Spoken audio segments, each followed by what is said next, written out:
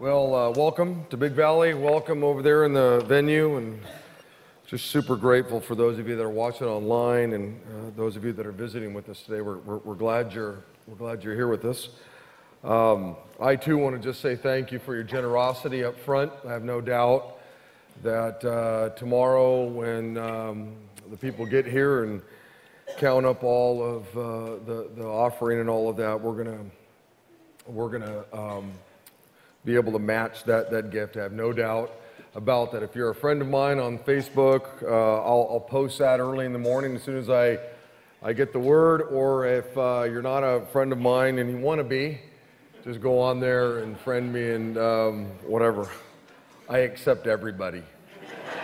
I do.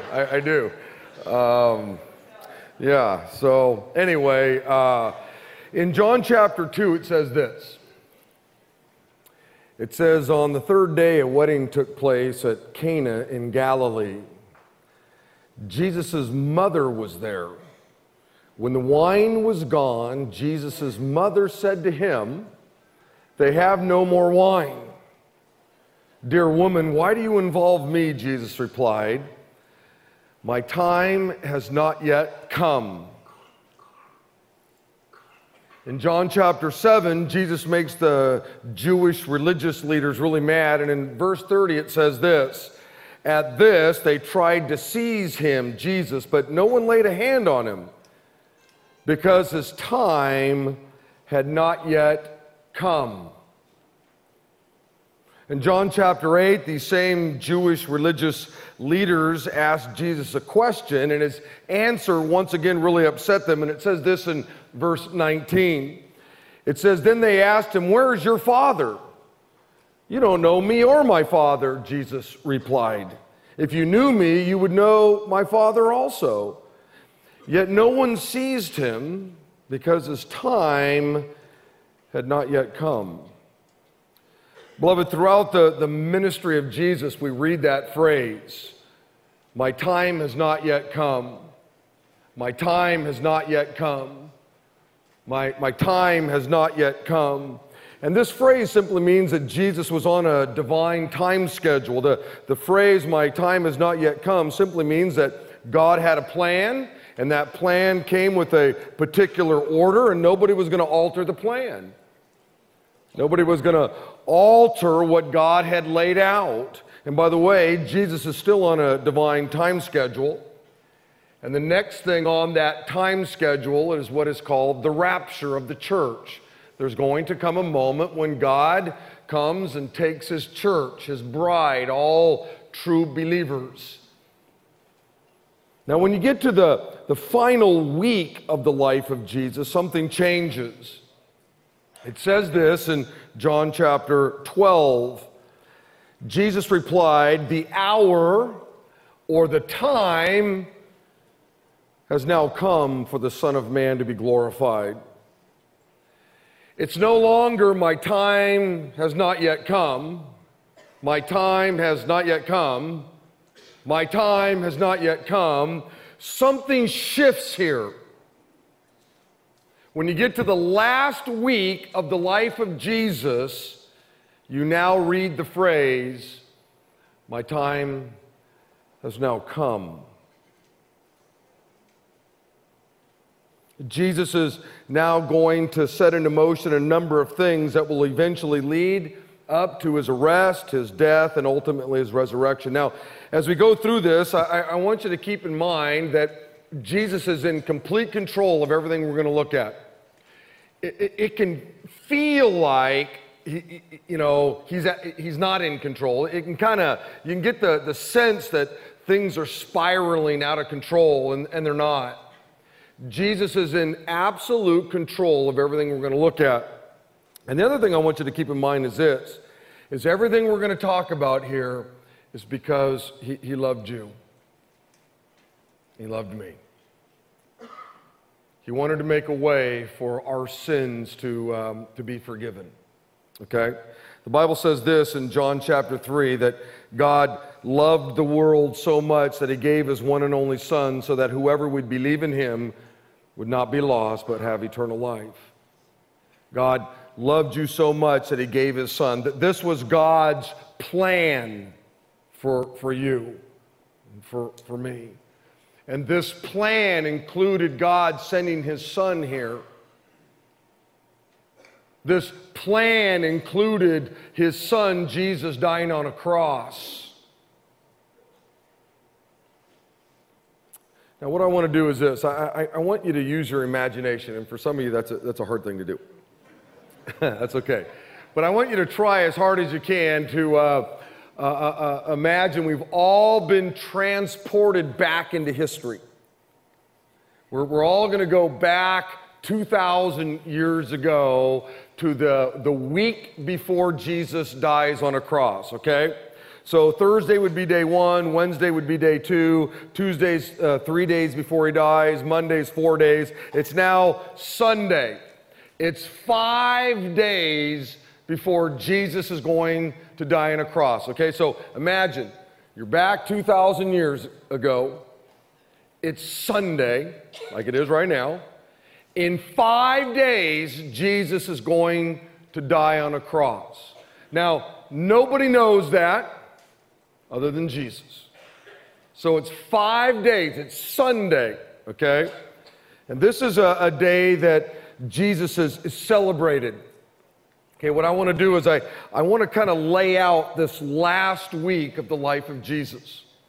I've done my best to look at the 4 Gospels, and I've tried to kind of give you a taste of what happens each of these days leading up to the cross, okay? I'm not going to give you a comprehensive list of all the things, but at least you'll have a feel for what took place that last week in the life of Jesus. And on Sunday, it was really a day of celebration.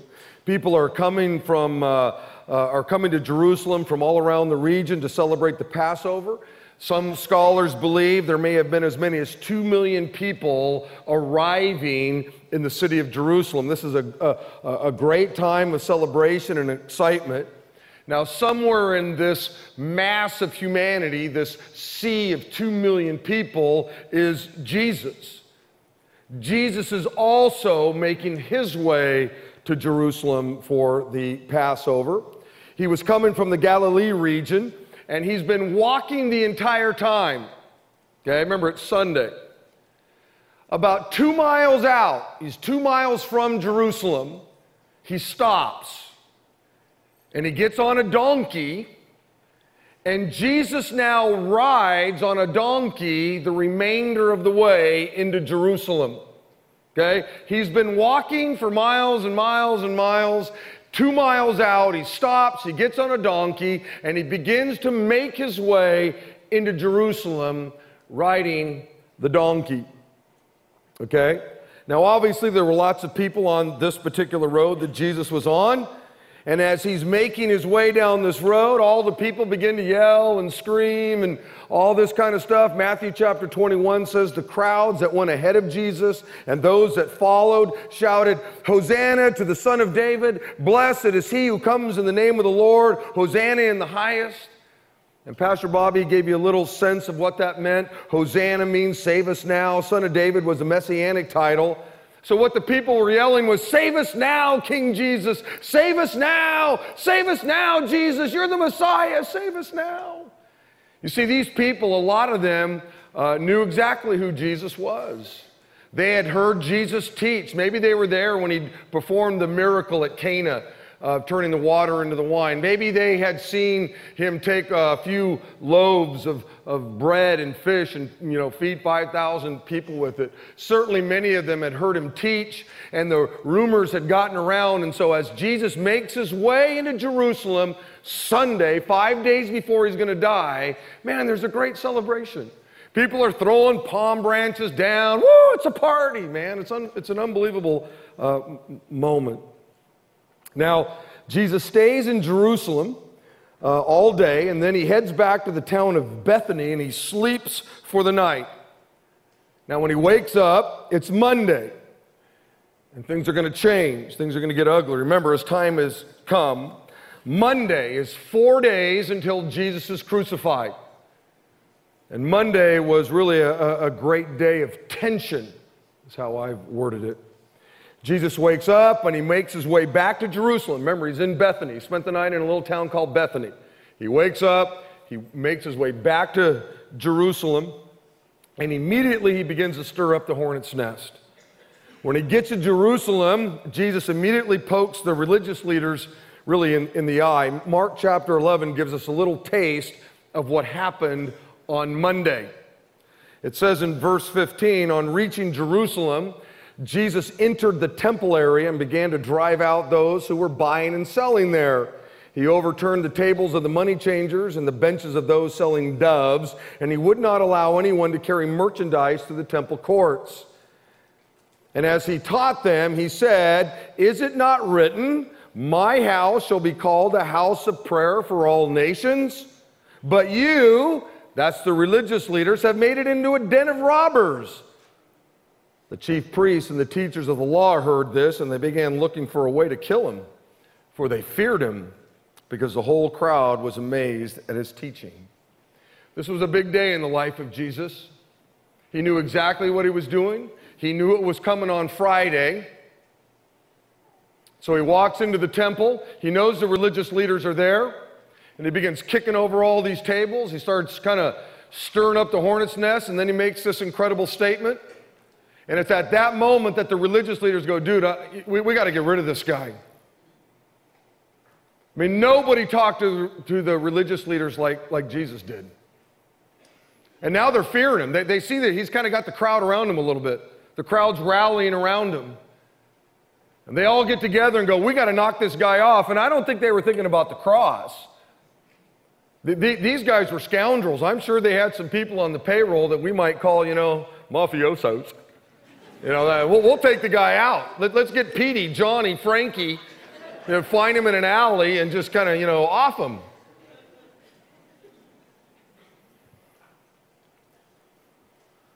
God's plan was coming together.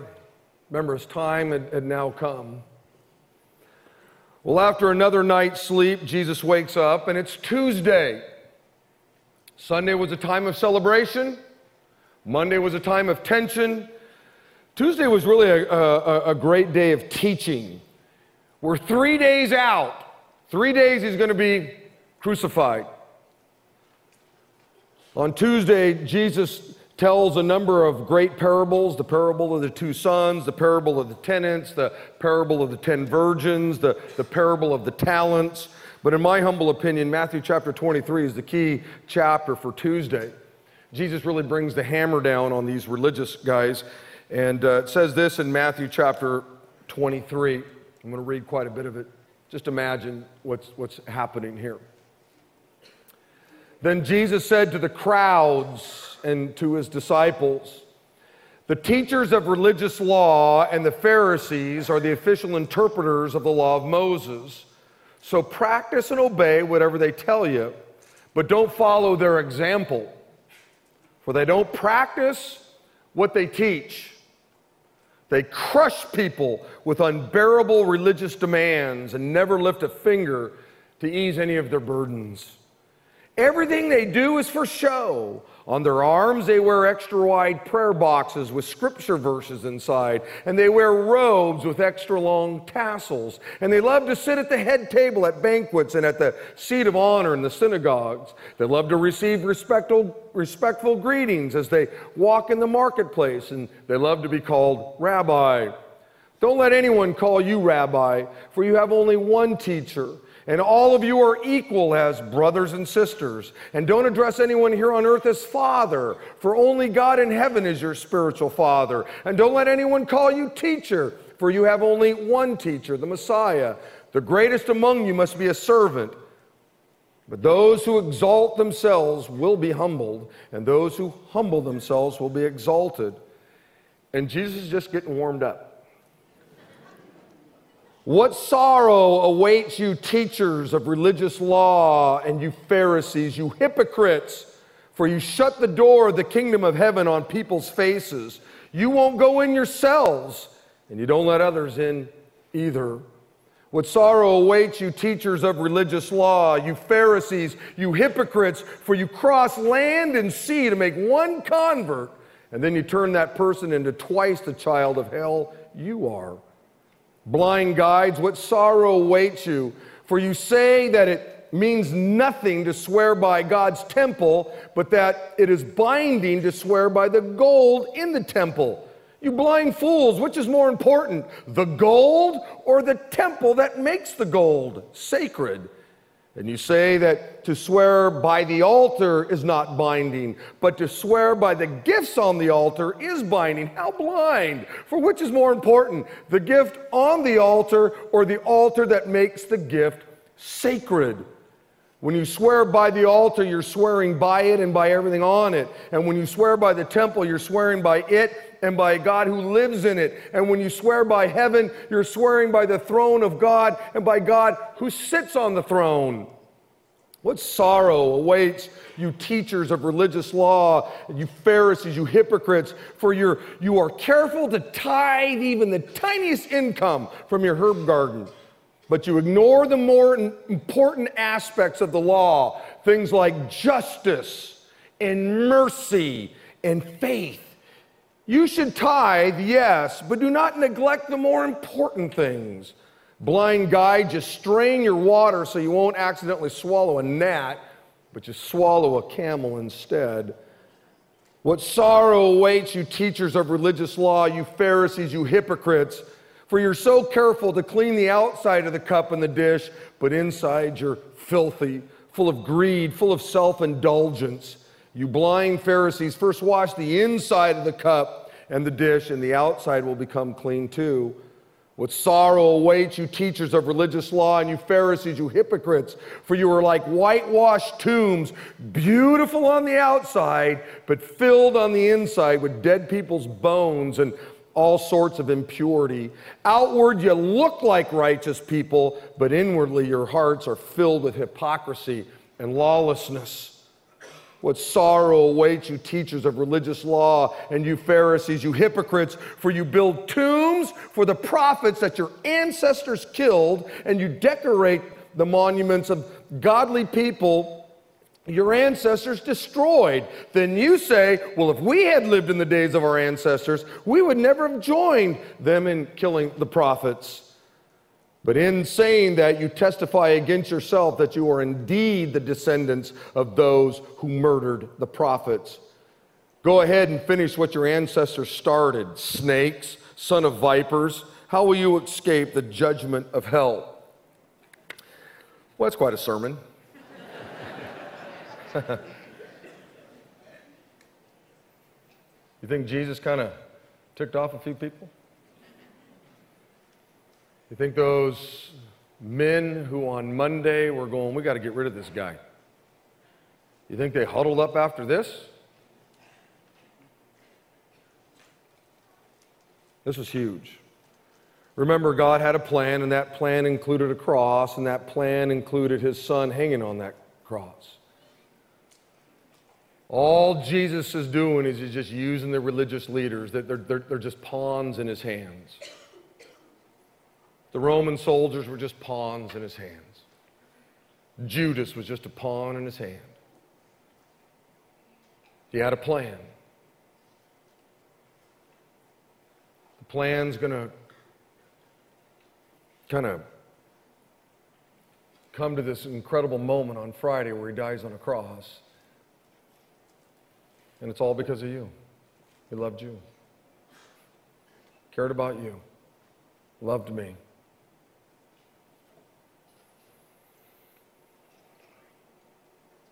Now, after Jesus rips up the religious folks, he continues teaching. He teaches about the last days in Matthew chapter 24 and 25. He teaches about his upcoming death, actually, in Matthew chapter 26. Now, finally, the day ends and Jesus goes to bed, and when he wakes up now, it's Wednesday, okay? It's now Wednesday, 2 days until Jesus is crucified, okay? And I just put that, Jesus is sold out, okay? This was a day of demonic deals, if you will. This is the day that Judas makes the biggest mistake of his life. He makes a deal with the devil. Matthew chapter 26 says this, one of the 12, the one who was called Judas, he was one of the 12. He was one of Jesus' personal friends. Jesus mentored him. Judas saw probably most of the miracles that Jesus did. Judas was there when Jesus taught some of the great sermons that we find in the Bible. I'm sure there were times when Judas and Jesus sat down and, I don't know, went to Giacomo's and had coffee together. They just did life together. Judas had an up-close and personal view of Jesus Christ. He personally spent time with him. Judas went to the chief priests and asked, "What are you willing to give me if I hand him, Jesus, over to you?" So they counted out for him 30 silver coins, and from then on, Judas watched for an opportunity to hand him over. I actually have a picture of what one of these silver coins looks like. Why don't you put it up there? That's a genuine silver shekel. They call it the shekel of Tyre.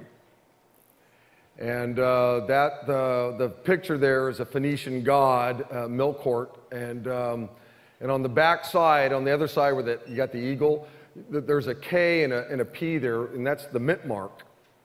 And that coin right there was actually minted in Jerusalem. That coin would have been in Jerusalem at the very time that this all took place, okay? And by the way, that's the coin I wear around my neck. I just took some pictures of it before I had it mounted in this little thing right here. This is an actual ancient coin. It's over 2,000 years old. It's actually one of, theoretically, this could have been one of the coins that Judas received. That's how old it is. It was actually in Jerusalem at the time that this took place. And let me tell you why I wear it around my neck. A lot of you ask, you see it, and what is it, and all that. When I was a young believer, I remember reading this. And I remember thinking to myself, man, that's just unbelievable. That here's a guy who got to hang out with Jesus. He got to do life with Jesus. He got to be mentored by Jesus. He saw what Jesus did. He was able to see, how he had changed people's lives. And all it took for him to sell Jesus out was 30 of these.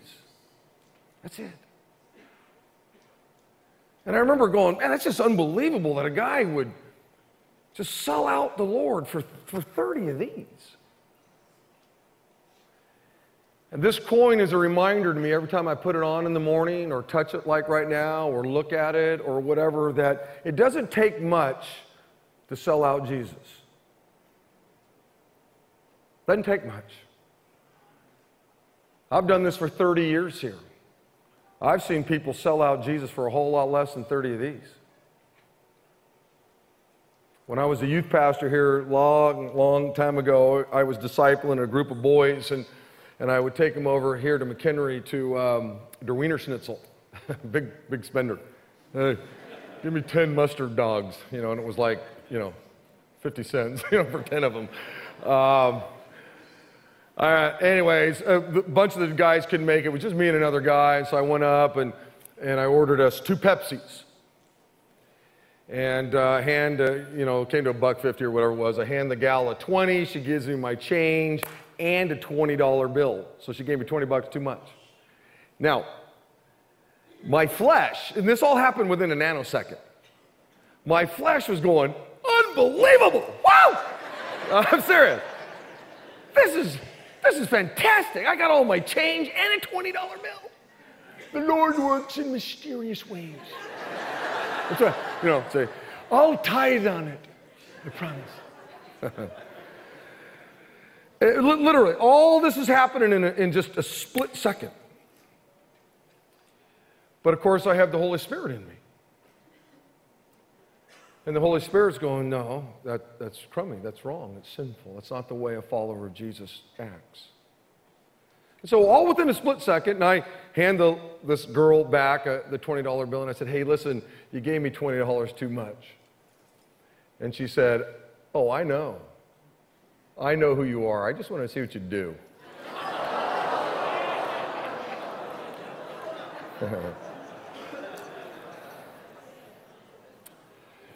Judas sold Jesus out for 30 of these. I almost did it for a $20 bill.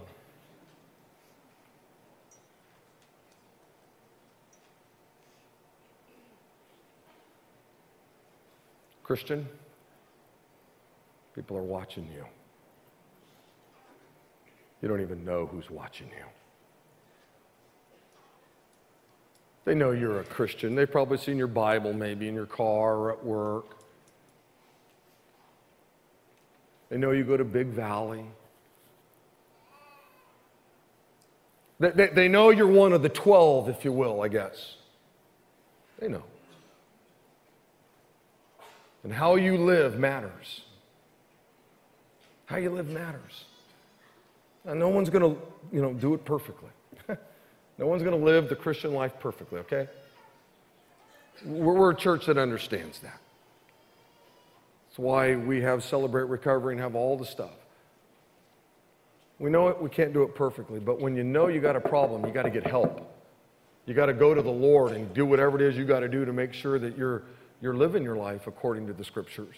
Because people are it doesn't take much. Not much. Sometimes all it takes is a 6-pack of beer. Sometimes all it takes is 10 minutes in the back seat of a car with someone that's not your wife. Hey, at least Judah's got 30 of these. You see, it doesn't take much. And we all need to be very aware of our humanity. And this little vignette right here in Matthew 26 of Judas, when I was a young believer, really kind of frightened me. And along the way, in my journey of Christ, I've seen better men, better women than me, people who've walked with the Lord longer than I've walked with the Lord, people who know more about the Bible than I'll ever know about the Bible, people who were, very, very spiritual people, godly people who it wasn't a silver shekel, but it was something.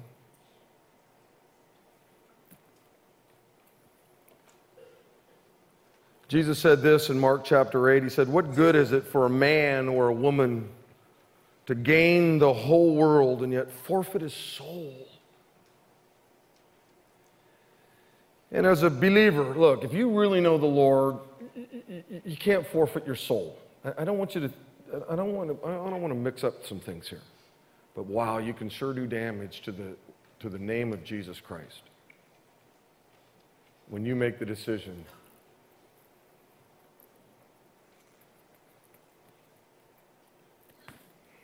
to do something stupid. Anyway, God's plan's coming together. So Jesus goes to bed, and when he wakes up, it's Thursday. Okay? It's now Thursday. One day until he's crucified. All right? And I just call this Jesus is betrayed. Okay, now a lot of things happen on Thursday. Jesus sends 2 of his disciples to go and make plans for the Passover meal, and then later that night he actually enjoys a last meal with his guys. He washes their feet and then leads them in what we now call communion. He takes the bread and he says, this is my body given for you. Do this in remembrance of me. And then he takes out the wine and he says, this is this cup is the new covenant in my blood, which is poured out for you. And what we're going to do on Wednesday, okay, we're going to do it on Wednesday because we got childcare, it's all set up. It actually happens on Thursday, though, but on Wednesday, we're going to kind of recreate what took place here on Thursday. We're not going to have a meal together, but we're going to wash feet, just like Jesus did. And we'll have a section for the guys, and a section for the gals, and a section for families. And so if you come, mom, maybe with your daughter or your son or whatever, you can go into a section by yourself. Or dad, if you come with your son or your daughter, you can go into a section. Or if you're just here as a gal by yourself or a guy by yourself, you'll be paired up with somebody, or you can just find somebody. And then you'll go, and each person will just wash each other's feet. The whole thing takes 2 minutes. You're not giving each other, pedicure. I mean, here's just, it's symbolic, but it only takes a second, and I'll demonstrate it up here for you. But it's very significant. We're going to have music being played while we're doing it, and when you're done, you'll come back into this room, and we'll be singing songs together, and then we will have communion together. We'll have the bread and the cup together. And once that's done, we'll end with singing. And it's really going to be, I think, a real powerful night. I think it'll be a really neat night of focusing our attention on the Lord. Then sometime after the meal and the foot washing and communion and all that, Jesus informs Peter that he's going to deny him 3 times, okay, which, Peter totally disagreed with. Then later that night, Jesus makes his way down to the Garden of Gethsemane to pray. And while he's praying, the greatest betrayal ever takes place. Judas walks up to Jesus and he betrays him with a kiss. At which point, Jesus is arrested and he's taken away to face the mockery of a trial. Okay, and that's all on Thursday. Now, tomorrow's a big day. Tomorrow's Friday, okay? And really, the time had come. Jesus dies. Friday is a day that looks bad, but is really Good Friday, what we call Good Friday. In John chapter 19, we get a little taste of what took place on Friday. Verse 1 of chapter 19 says, Then Pilate had Jesus flogged with a lead-tipped whip. The soldiers wove a crown of thorns and put it on his head. They put a purple robe on him. Hail, King of the Jews, they mocked as they slapped him across the face, and it was really they beat him. Pilate went outside again and he said to the people, I'm going to bring him out to you now, but I want you to understand clearly that I don't find anything wrong with him. There's no guilt in this man. This guy was a loser. He didn't find anything wrong with him, yet he beats him to a pulp. Then Jesus came out wearing the crown of thorns and the purple robe, and Pilate said, Look, here's the man. And I think the reason why he had to say that is you wouldn't have been able to recognize him. If you've ever been in a fight or you've seen 2 people who have been in a fight, you just get punched in the face a few times and your eyes swell up, Well, Jesus had been punched multiple times in the face. His face was probably swollen up like a pumpkin. He probably had blood running out of his nose, out of his ears, out of his mouth. Crown on his head. And so Pilate has to say, Hey, everybody, this is the guy. Just want to make sure you understand, I didn't do a switcherooski in the prison. This is him.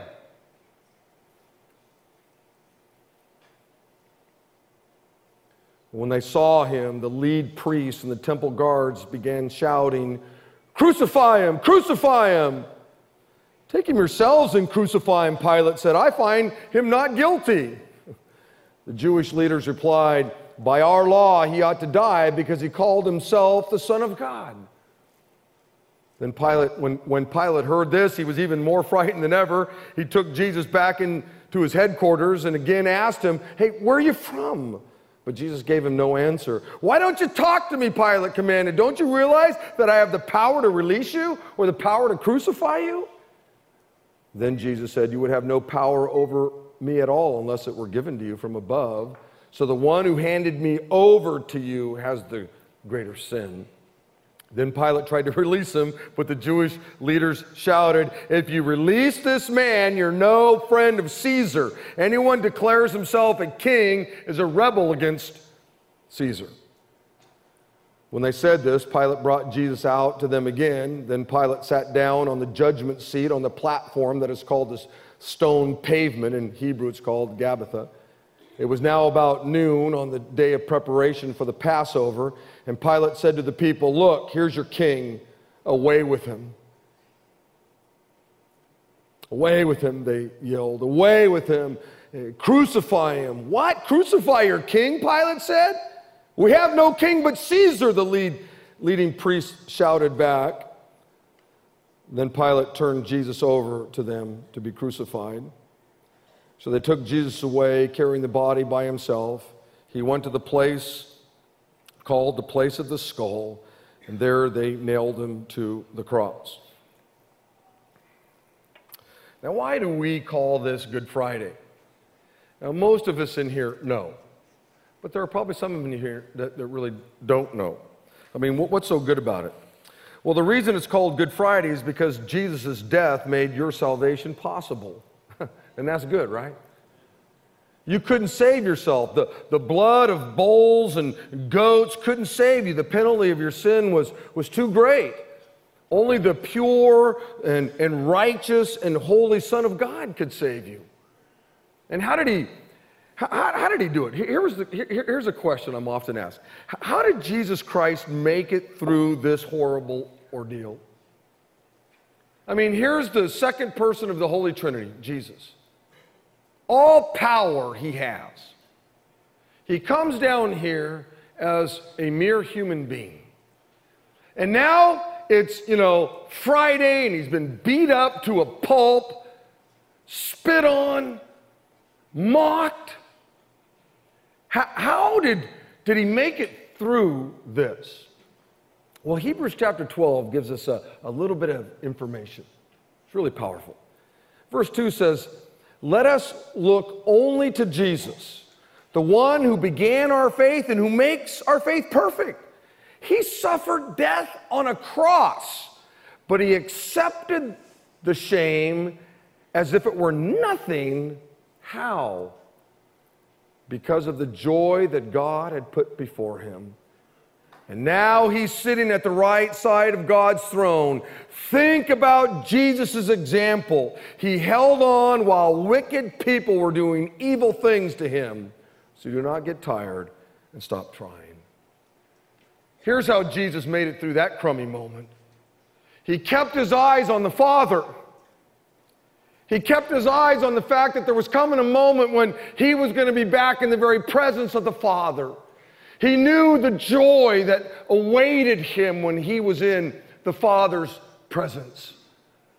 And that's how he made it through that. And then the writer of Hebrews says, look, when you go through crummy things, that's what you need to do. You're never going to experience anything as crummy as Jesus faced. Never. And you need to do the same thing Jesus did. And we talk about this all the time. You got to get your mind up here on holy things, spiritual things, biblical things. You got to gaze at the Father and think about the fact that whatever it is you're going through down here is going to end someday. And you're going to be in the very presence of the Father. And when you're there, there's going to be joy, joy, joy, unspeakable joy. But too often, we get down here. When you get your mind down here, man, that'll just goof you up. That'll depress you. It's when you keep your gaze up there, when you're involved in Bible studies, you're coming to our men's events or women's events, you're involved in church. You're not just attending church, you're involved in it. You're engaged in studying the Scriptures. I mean, studying the Scriptures. Nothing wrong with reading Jesus Calling. Nothing wrong with that. I give it away as gifts. But if that's the only thing you're doing, let me tell you something. You're simply eating a Twinkie. And I know some of you go, what? Listen, I give that book away. But if that's the only spiritual intake you're getting, wow. That's a crummy meal. I'm talking about getting into the Word of God, getting into the meat of the Word of God. I'm not talking about taking 3 minutes in the morning and reading that. Nothing wrong with that. Don't misunderstand me. I've given that book away, and I will continue to give that book away. And I don't know why I picked that book. There's lots of them like that, little devotionals that take you, 2 minutes to read? They give you a goosebump, a neat thought. Nothing wrong with that. But if that's your intake of spiritual food, oh man, you're doomed. You'll never live the life that Jesus wants you to live. You'll never experience the joy that Jesus has for your life. I'm talking about getting into the Word of God. I'm talking about having a Bible study where you're in the Word of God. I'm talking about getting together with others where you're sharing the Word of God with one another. You're really digging in, asking good questions of one another, wrestling around with truth, memorizing the truth. For some of you, you came to know the Lord last week, last month, or whatever, and you know what, man, if you're doing that, just a little devotional, praise the Lord for you. That's where you kind of begin. But as you move along, you got to start taking in some real meat.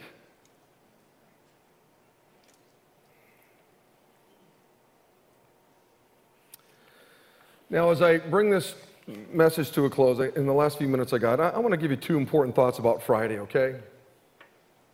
Two important thoughts. Number one, Friday is all about God's love for you. It's all about God's love for you. Once again, the Bible says, for God so loved the world. And if you have your Bible open, you could just put your name above that word right there, world. I put my name there. For God so loved me, Rick Countryman, that he gave his one and only Son, that if I would believe in him, I wouldn't perish, but I would have eternal life with him. For God so loved you. He so loved me. That's what Friday's all about. It's a demonstration of his love for you, how much he cares about you. Romans chapter 5 says, but God demonstrated his love for us in this: while we were still sinners, we were blasphemers. We didn't care about God. He didn't come down here and die for a bunch of really great people. He didn't look down here and go, man, I really got to have that guy in my kingdom because, that guy will complete me. The Father, Son, and Holy Spirit weren't all around talking one day going, you know what, this is kind of boring up here, the three of us. Let's go get some people and bring them up here. He doesn't need you.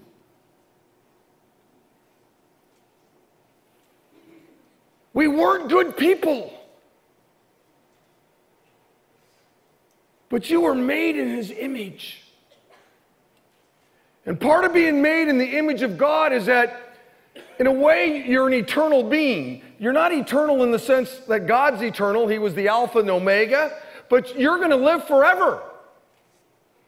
God knew that. He knew. He made you that way. You were going to live forever. And because of your sin, he couldn't allow you into his perfect heaven. He had another place created for the demons and for the devil, a place called hell. That's where sin resides. And he didn't want you going there. He so loved you, so cared about you, so wanted to have you be with him forever in glory. He sent his Son, Jesus Christ, here for you. Look, I got a son, and I just want you to know, if I had to make a choice between my son and you, if you're laying on a railroad track, my son's on the track, you're both knocked out, the train's coming, I only got time to save one of you.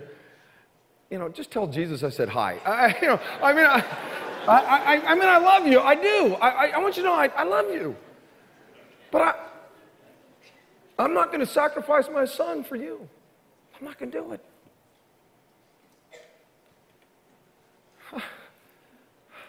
That God's love for you is beyond what I can comprehend. That he would sacrifice his son for me, for you. But let me just tell you something. Let's just suppose you were on the track and my son was on the track. And I made a decision and I sacrificed my son for you.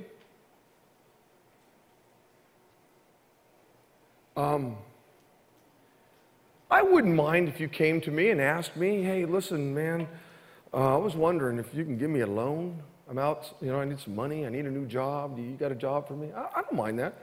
But if I said, no, I can't lend you any money, or, I don't really have a job opening right now, or whatever, and you got angry with me, what do you mean you You won't lend me any money, man. What kind of friend are you? Dude, I sacrificed my son for you. Just because I don't lend you any money, how dare you question me?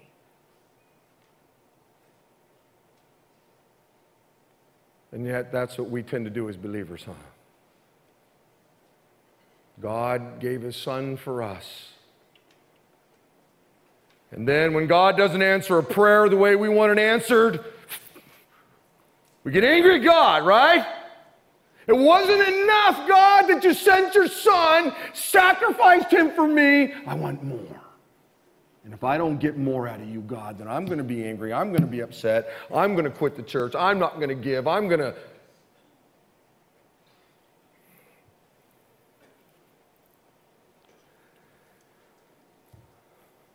Isn't that interesting? Look, when you get to a day like Good Friday, that's a day just to remember how much he loves you. Don't ever question how much God loves you. He loves you. This is how God showed his love among us, the Bible says. He sent his one and only Son into the world that we might live through him. This is love, not that we loved God, but that he loved us, and he sent his Son as an atoning sacrifice for our sin. Friday is a good day. It's a good day. It's a day that reminds us of how much God loves us. But number two, the love God showed on that Friday is still available today. The Bible says anybody who calls on the name of the Lord will be saved. Anybody who calls on the Lord will be saved. And here's what happens. In Luke chapter 23, Jesus has these two really, really bad, crummy criminals hanging next to him. They're being crucified also. One of the criminals hanging beside him scoffed. So you're the Messiah, are you? Prove it by saving yourself and us too while you're at it. But the other criminal protested, don't you fear God even when you've been sentenced to die? We deserve to die for our crimes, but this man has done nothing wrong. And then he said, Jesus, would you remember me when you come into your kingdom? And Jesus said, I assure you, today you'll be with me in paradise. And listen to me. I know I'm a little over, but just pay attention right now. Pay attention. What's happening right there in Luke chapter 23 when Jesus is on the cross is a little tiny microcosm of what happens in life. You see, those two criminals were dying. You're dying. Now, you're not dying on a cross, but you're dying. The Bible says that the wages of our sin is death. We die. We're dying just like those two criminals are dying. Everybody. And just like those two criminals, we all view Jesus a particular way. One of them mocks him, makes fun of him, ridicules him. Obviously wasn't a believer. I don't know, maybe that's you. But then there was this other guy who recognizes who he was and says, Jesus, I need you. Come into my life, Jesus. When you get to heaven, I want to be there too.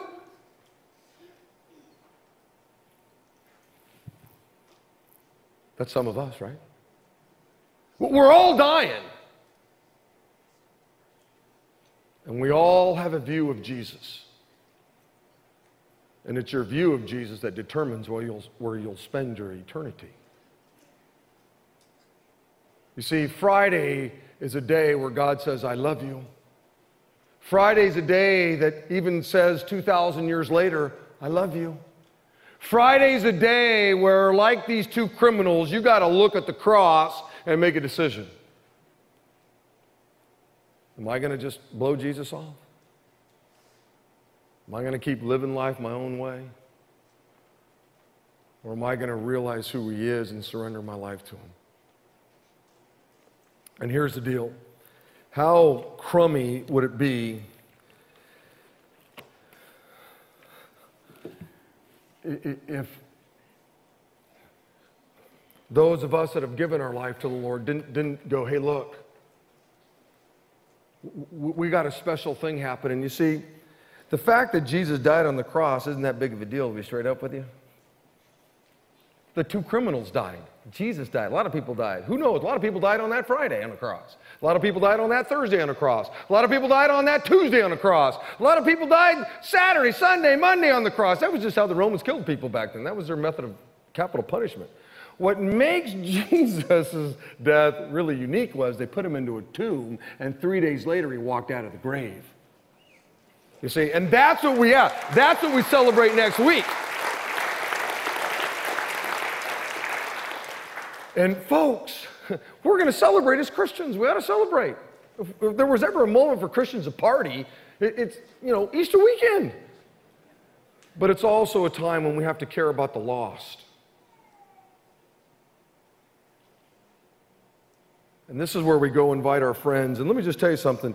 I was with a friend of mine named Ben. He was up here singing a song here. And this past week, or 2 weeks ago, we were together, and we were just thinking about some of our friends who don't know the Lord. And we were praying for some friends that we were going to invite. And he told me about this one couple that he really wanted to invite to Easter. And so he met with them last week and went up to him and said, man, I just would like for you to maybe to come to our Easter gatherings. These people don't know the Lord, and, did the old, and they kind of took the tickets, and here's what they said.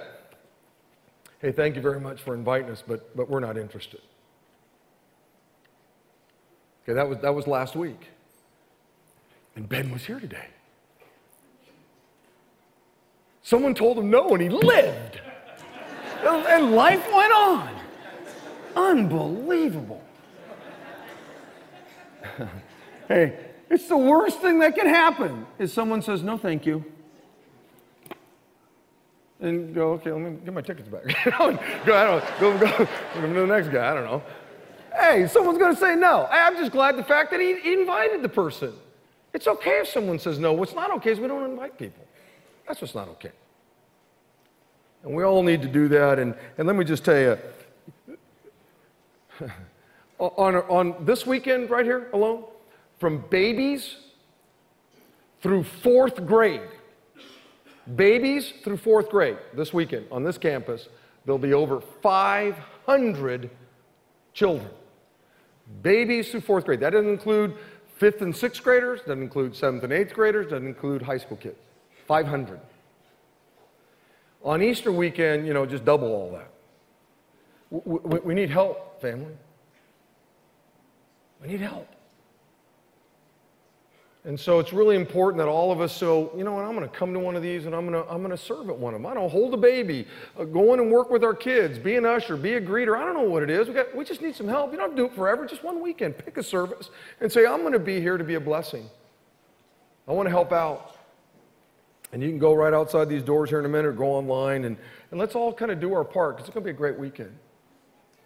Now, if you're here and you've never given your life to Christ and you'd like to, I'll tell you right now, when we're done, I'm going to pray here in 30 seconds. You can walk right out those doors in that altar room, and our elders, pastors, spiritual leaders in there, and we'd love to lead you to Christ. We'd love to tell you how you can have a relationship with Jesus. We'd love to invite you to do what one of those criminals did, just give your life to Christ.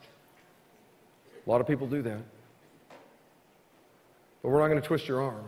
Jesus didn't twist either one of these two guys' arms that were hanging next to him. It's got to be a decision you want. If you don't have the time to get up and walk into that room, then you know what? You just probably don't get it yet. But if you'd like to know Christ as your Savior, that's a place where you can get prayer. Over in the venue, stand up. All of you stand up, okay?